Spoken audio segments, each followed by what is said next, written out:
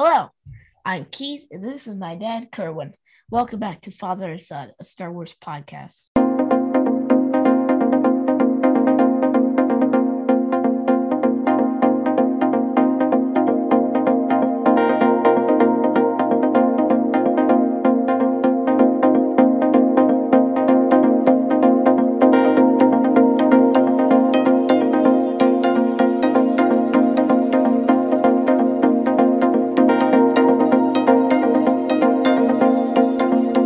Thanks for joining us. We're continuing the series where we celebrate the Academy Award-winning composer John Williams, who turns 90 years old in February. Our guest for this episode is a legend in classical music. For 40 years, Ann Hobson Pilot was a principal harpist for the Boston Symphony Orchestra, the first African-American to perform in the orchestra. Ms. Pilot's extensive solo career includes performances with orchestras in Europe, Haiti, New Zealand, and South Africa. She is a recipient of the Honorary Doctor of Music degree at Tufts University. Her numerous awards include an Honorary Doctor of Fine Arts degree from Bridgewater State College, the Distinguished Alumni Award from the Cleveland Institute of Music, the Lifetime Achievement Award from the Boston Musicians Association, and the Lifetime Achievement Award from the Talent Development League of the Atlanta Symphony Orchestra. Ann Hobson Pilot, welcome to Father and Son, a Star Wars podcast. Thank you very much. Nice to be here. Thank you. We are so glad to have you. When I was researching your life story, I was excited to learn that you were actually born and raised in Philadelphia. I'm a Temple grad, so I lived in Philadelphia for a good number of years. Where in Philadelphia did you grow up? Well, I grew up in West Philly. Then we lived in Germany for close to 4 years. My father was in the Army. And then when we came back, we moved into, oddly enough, Germantown. Familiar with that area, yes. So you started learning music playing the piano. What made you want to change to harp? Well, my mother was a concert pianist and my older sister played the piano. And basically I wanted an instrument of my own. You know, I wanted to be different, something that was different, especially all my friends, if they played anything, they usually played the piano. So when I went to the school, I went to the Philadelphia High School for Girls, which offered all of the orchestral instruments. And when I spoke to the teacher at the school, I explained that I was going to switch from piano to another instrument. And she said, why not try the harp? Because it's similar reading treble and bass clef. You use both hands. And so I said, sure, I'll give it a try. And so that's how I started the harp. And from the first day, I really loved it and enjoyed it. Some of your earliest performances were playing the harp for pop musicians and pop singers. What are some of the pop singers that you played with? Well, the first one was Johnny Mathis. So I started the harp when I was 14, but when I was 18 and a student at the Philadelphia Musical Academy, I was asked if I'd be interested in performing with the orchestra or small group of players that was accompanying Johnny Mathis at the Latin Casino in Cherry Hill, New Jersey.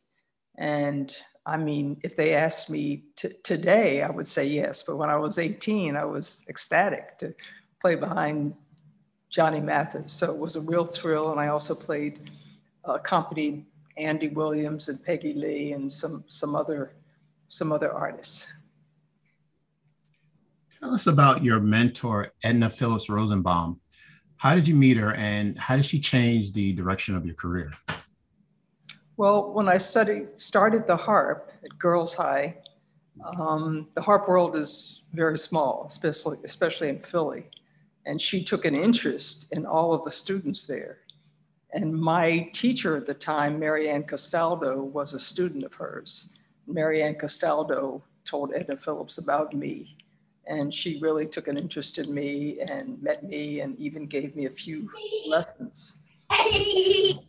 And then she was interested in me going to Cleveland to study with Alice Shalafoo, who was a very famous harp teacher at the time at the Cleveland Institute of Music. So she was on the board of the Philadelphia Foundation and arranged for me to get a full tuition scholarship to Cleveland Institute. And in 1966, you were offered the job of principal harpist with the Washington National Symphony Orchestra. And there you broke the color barrier and became the first African-American to perform in the symphony. You were there for 3 years during the height of racial tension in America. What did you experience during those years in regards to discrimination, and how were you able to stay focused with your work?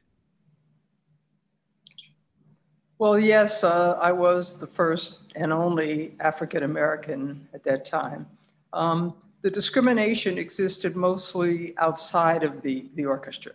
The orchestra being in Washington, when we toured, we mostly toured down south. I mean, there was no reason to go north when you had the Philadelphia Orchestra, the New York Phil, or the Boston Symphony. So we would go south. And that's when some of the issues arose, where as far as eating in restaurants, and even they had to get special permission for me to stay in the hotels where the orchestra stayed. But as far as my colleagues there, I knew that there were some players that were not happy that I was there, but I never really had any disagreements with anyone in the 3 years that I was there. And Arthur Fiedler, who was the well-known conductor of the Boston Pops at the time, substituted for the conductor there at the National Symphony. He was a guest conductor. And afterwards, you had a meeting with Arthur Fiedler, and he mentioned that there was an opening for a harpist on the Boston Pops. Now, he must have admired your work, and I'm sure he admired it so much that he wanted to initiate a meeting with you. What did he say about your performance? What did he enjoy about your performance as a harpist? Well, he had been guest conducting the National Symphony at least 2 out of the 3 years that I was there. So he knew my playing by that point. And they had actually had an audition for the Boston Symphony and the Boston Pops. And they were not happy with the finalists, which he knew, and he wasn't happy with them. So he liked my playing, and thought it was a good idea for me to come to take the audition. There was going to be another set of auditions coming up I guess it was the following year. So I spoke to my teacher and to some other people who basically said that the Washington National Symphony, wonderful as it is, will never be the BSO. So they recommended that I go and apply and audition for it. And that was during the days, had just started auditioning behind the screen. I'm sure you've heard of that. And so I went there and took off my high-heeled shoes so they wouldn't tell I was a woman, and it was all behind a screen. And actually, when I played, the committee, which was behind the screen and couldn't see who was playing, asked the question, "Is that the same harp that everybody else is playing?" Which, of course, they said yes. So I assumed that was a compliment, and I guess it was because they offered me the job. And behind the screen, the idea was that they couldn't see who the person was performing. So the only thing that they can monitor in regards to the performance is at the actual performance, not the person who's playing the actual instrument. So that way to avoid discrimination. Is that the idea of the behind the screen? Exactly. Back in that year was 1969. And back then, I mean, the orchestras were 98% white males. And they knew that they would have to open that up and start having women and, people of color, hopefully. So that was their way of trying to be fair about it, that have everybody behind a screen, and that therefore there could be no discrimination. And interestingly enough, though, what ended up happening when I joined the BSO in 1969, I was one of 4 or 5 women. And after about 10 years, well, let's say now, there are about 40 women, but still 1 person of color. So for some reason, it increased the number of women, but not necessarily the people of color yet. I think that with groups like Project STEP and Sphinx, I think that that all of that will eventually change, though it has been a long time. So you auditioned for the job at the BSO, and you were offered the job. Did you accept the position immediately, or did you want to give it some time to think about it? Well, I did not accept it because I was principal harp in Washington. And this was basically, it was principal with the Pops, but it was basically second harp with the BSO. And so I did not accept it at first, but then they sweetened the pie a bit and made me assistant principal harp. And then when the principal harpist left in 1980, they decided to make me principal harp. They just moved me into the position without hiring a second harpist for me. So I was the only harpist under contract. At the age of 26, you became the first African-American to join the BSO.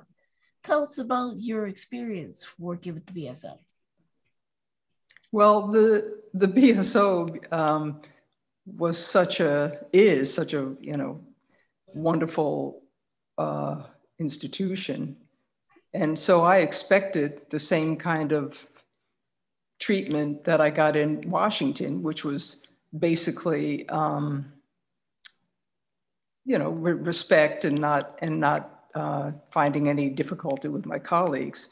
But I think it was last year for the first time, I tell the story on my TED Talk of my first day on the job.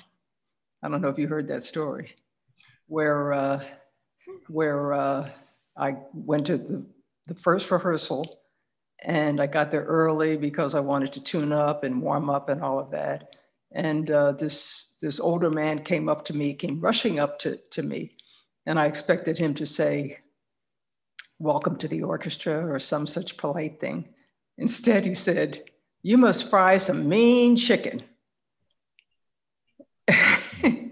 And I looked at him and said, "Excuse me?" Yeah. And he said it again and again. And finally, I didn't really know what to say. And finally, I said something probably ridiculous, like, "Well, as a matter of fact, I do." But every time I saw him after that, he had to say something regarding race, like, "Well, I used to play in the Porgy and Bess orchestra, and all of the Black folks had to go in the rear door," and things like that. So I knew that whenever he saw me, all he saw was color. But and other things happened. Like I was once called the N-word in front of a bunch of people, and I took the guy aside the next day and I said, "Don't you ever use that word in front of me again." And he said, "Well, I was just making a joke. Richard Pryor uses it all the time." And I said, "You're not Richard Pryor, and I don't expect you to ever use that again." He apologized and fortunately never did use it again. So there were issues like that. And I think it really helped being a woman, because there wasn't the confrontation that two men might have had.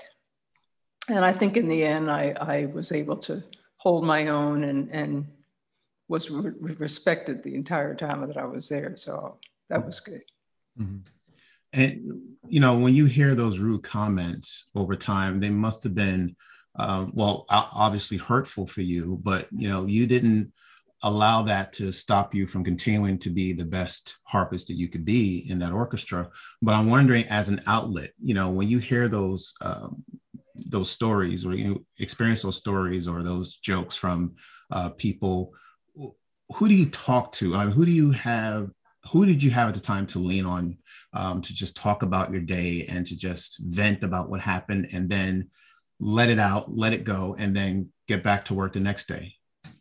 Well, back then, I don't think that was before I met my husband. We got married in 1980. So back then, I kind of really didn't have anyone. I didn't talk about it with my parents. I basically didn't talk about it with anyone. But I mean, I think it's funny. I think it's funny. And to this day, I think it's funny that someone could be so ignorant to say something like that. And if you can approach it with a sense of humor, then it takes some of the sting out of it. Then in 1978, I met my husband, who's a musician also. He played string bass, which he was playing with a little jazz group when I met him. And then he also started playing with the Boston Pops. And he played with the Esplanade Pops for 22 years.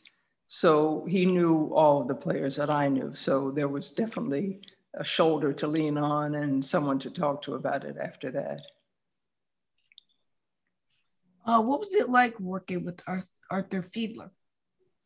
Arthur Fiedler was a character, a real character. He obviously was wonderful for the Boston Pops. He's the one that started the Boston Pops and introduced a lot of people to classical music. But he was a character. I remember my first day. I mean, I had worked with him in Washington, as I said, but when he came to guest conduct an orchestra, he was different than he was with his own Boston Pops.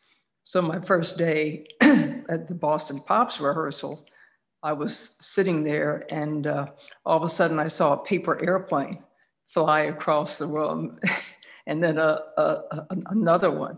So, I mean, the people in the Pops loved to rib him and to tease him and to give him a hard time. And he would always, you know, get hysterical and storm off the stage. And so it was a real interesting time with Arthur Fiedler. Well, Arthur Fiedler passed away in 1979.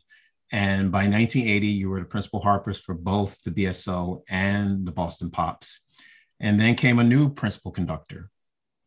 How was John Williams received as the new conductor of the Pops? And did the musicians believe he was a good fit for the Pops? I think it took a while for them to appreciate him. I mean, I did. I appreciated him from day one. I could see, you know, such a difference from Arthur Fiedler, that he definitely had the respect of the players, but some of the players thought they thought that they were better than having to play Pops music. That's kind of what was going on with Fiedler. So when John Williams came, he of course played a lot of his own music. And some of them looked down on that. They thought they should be playing Beethoven and Bach and Brahms all the time. But so he had a little difficulty at first, but I think eventually the players realized who he is and what he's done as far as music is concerned, as far as film music is concerned, and just music in general. So he definitely has a lot of respect now. And even at coming up on 90 years old, as you know, he still goes back to Boston to guest conduct the orchestra and to Tanglewood. So I think it's just incredible.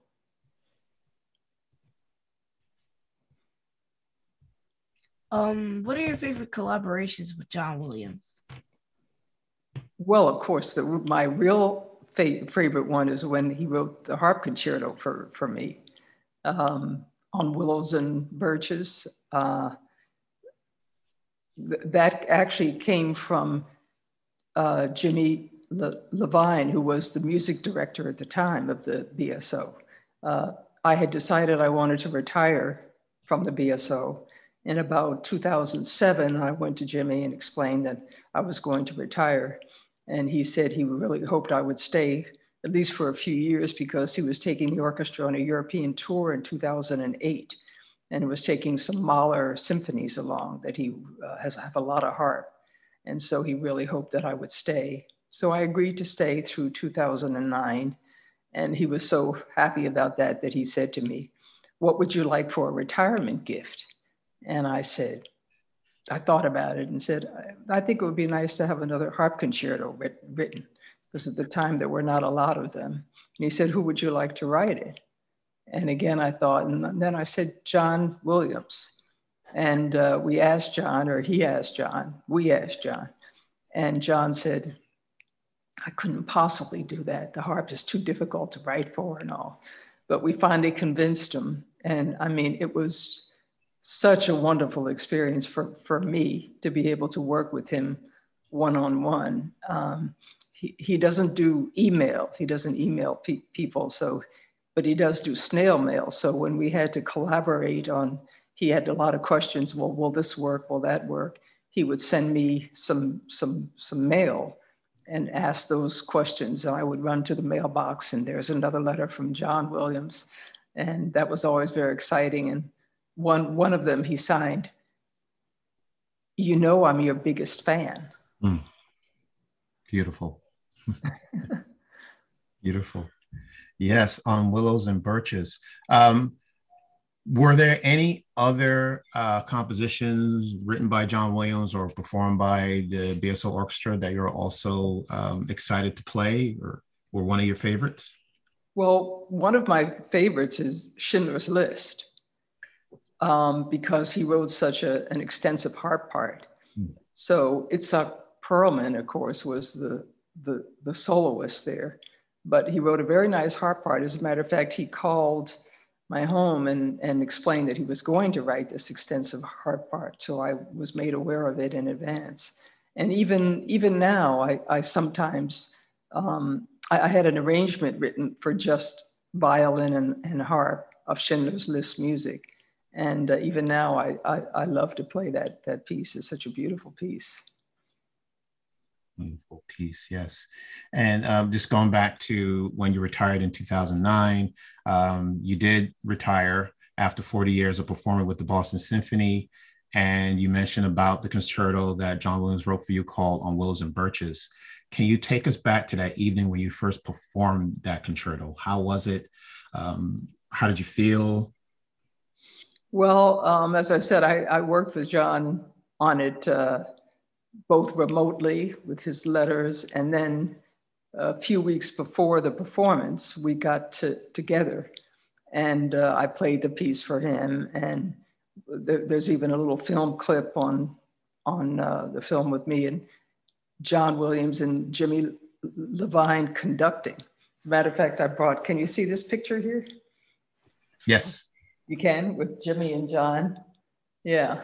And but about a week before the performance, I said to John, as we were working on it, I said, you know, I think I'm going to try to play this from memory. And he was absolutely floored. He said, you're going to do what? And I said, yeah, because it's just so complicated on the harp with trying to turn pages in addition to everything else you have to worry about, the pedals and, you know, all of that. So it also makes me feel as if I know the piece better if I don't have to worry about the music. So he, of course, came to the opening night performance, which was at Symphony Hall. And he might have been more nervous than I was of expecting me or hoping that I wouldn't forget. But it went really beautifully, and he seemed to be very, very happy afterwards. And of course, the next performance was at Carnegie Hall. And unfortunately, Jimmy had gotten ill and was not able to conduct that. So they used Daniele Gatti, but that also went very well. It was obviously very exciting for me and thrilling to be able to play a piece by John Williams that no one else had ever played at that point. It's truly an honor. Wow, what an accomplishment. You're also a music teacher. Please tell us about Project STEP and other ways you're training students of color to perform classical music. Yes, Project STEP is a string training program. So it's really only for, even though the harp is more strings than any other instrument, 47 strings, it's not considered a string instrument. String instruments are considered such, those that use a bow. So violin, viola, cello, and bass. were all part of Project STEP. And as a matter of fact, my husband was the first artistic administrator of Project STEP. And he was able to find young, talented Black kids who did not have the ability to get a very good instrument or get a very good teacher.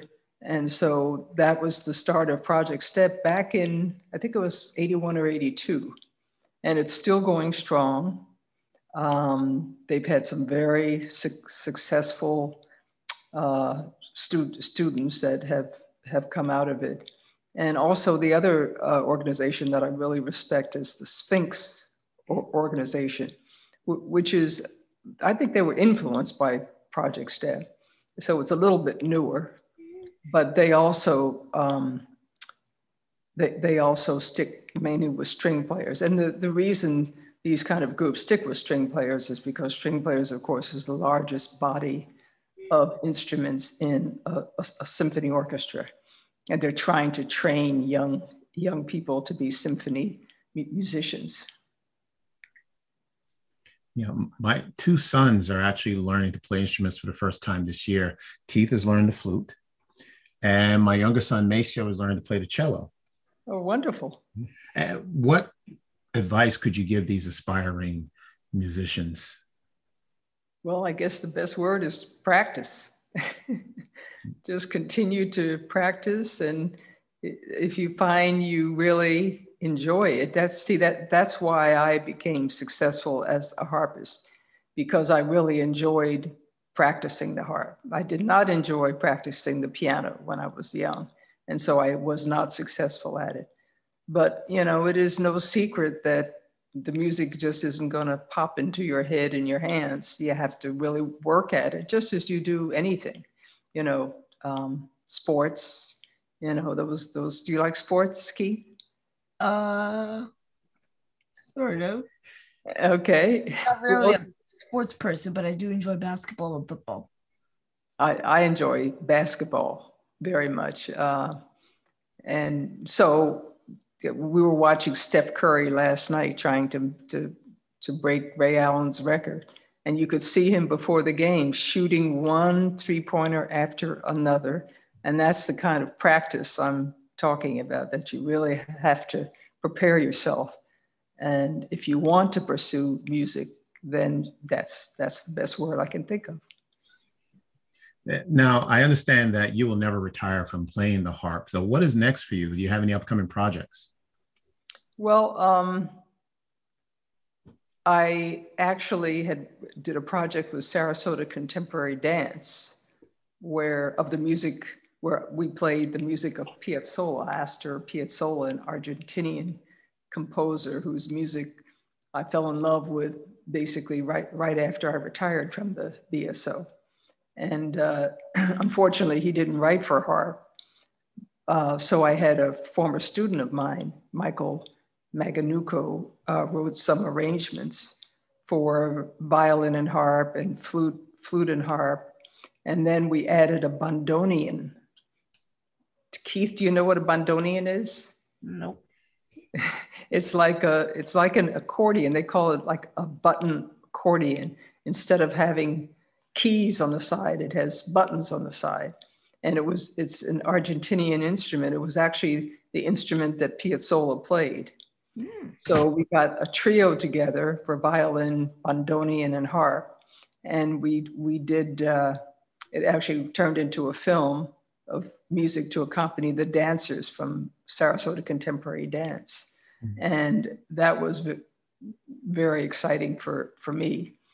And she wants to do it again in various cities. So that would be my next project at this point.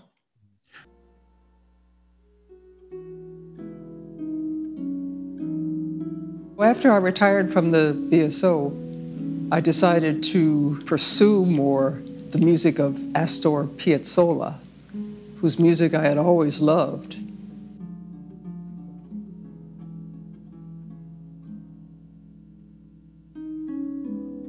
Lamus Hurd, who's the director of the Sarasota Contemporary Dance, and she was all excited about the music.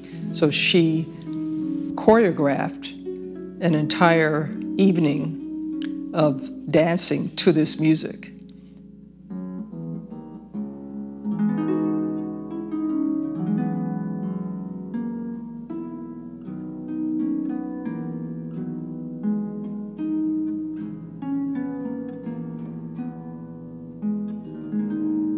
This performance was one of the things I enjoyed most in all of my however many years of playing, because it was so much fun working with the dancers and just being absolutely astounded at their abilities and how they coordinated with the music of Piazzolla.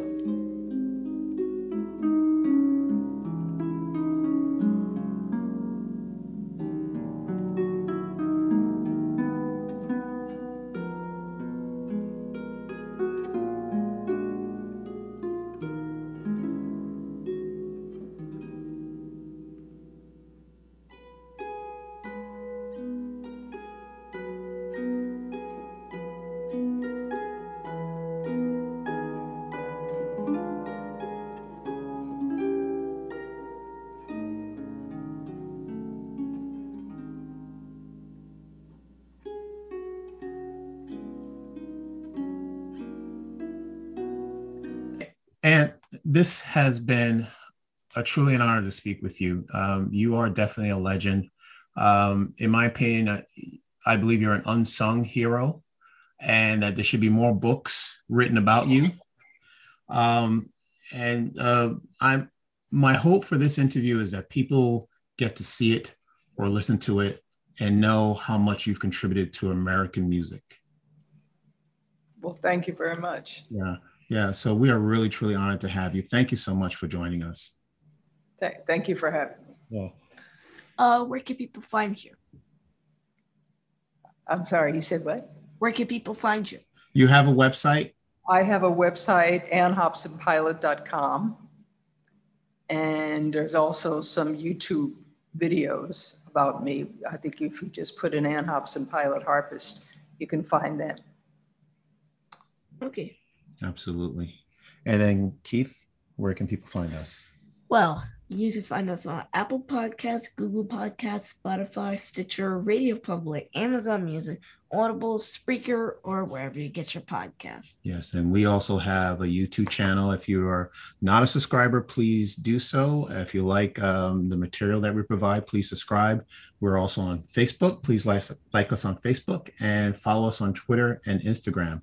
Once again, Ann Hobson. Wait, don't forget our website, FatherswinGalaxy.com. That is correct. Once again, thank you very much, Ann Hobson Pilot, legendary harpist for the Boston Symphony Orchestra. Thank you so much for joining us. Well, thank you. And very, very nice to meet you both. All right. Thank you. Happy holidays to you. Until next time, everyone, take care, and we will see you again.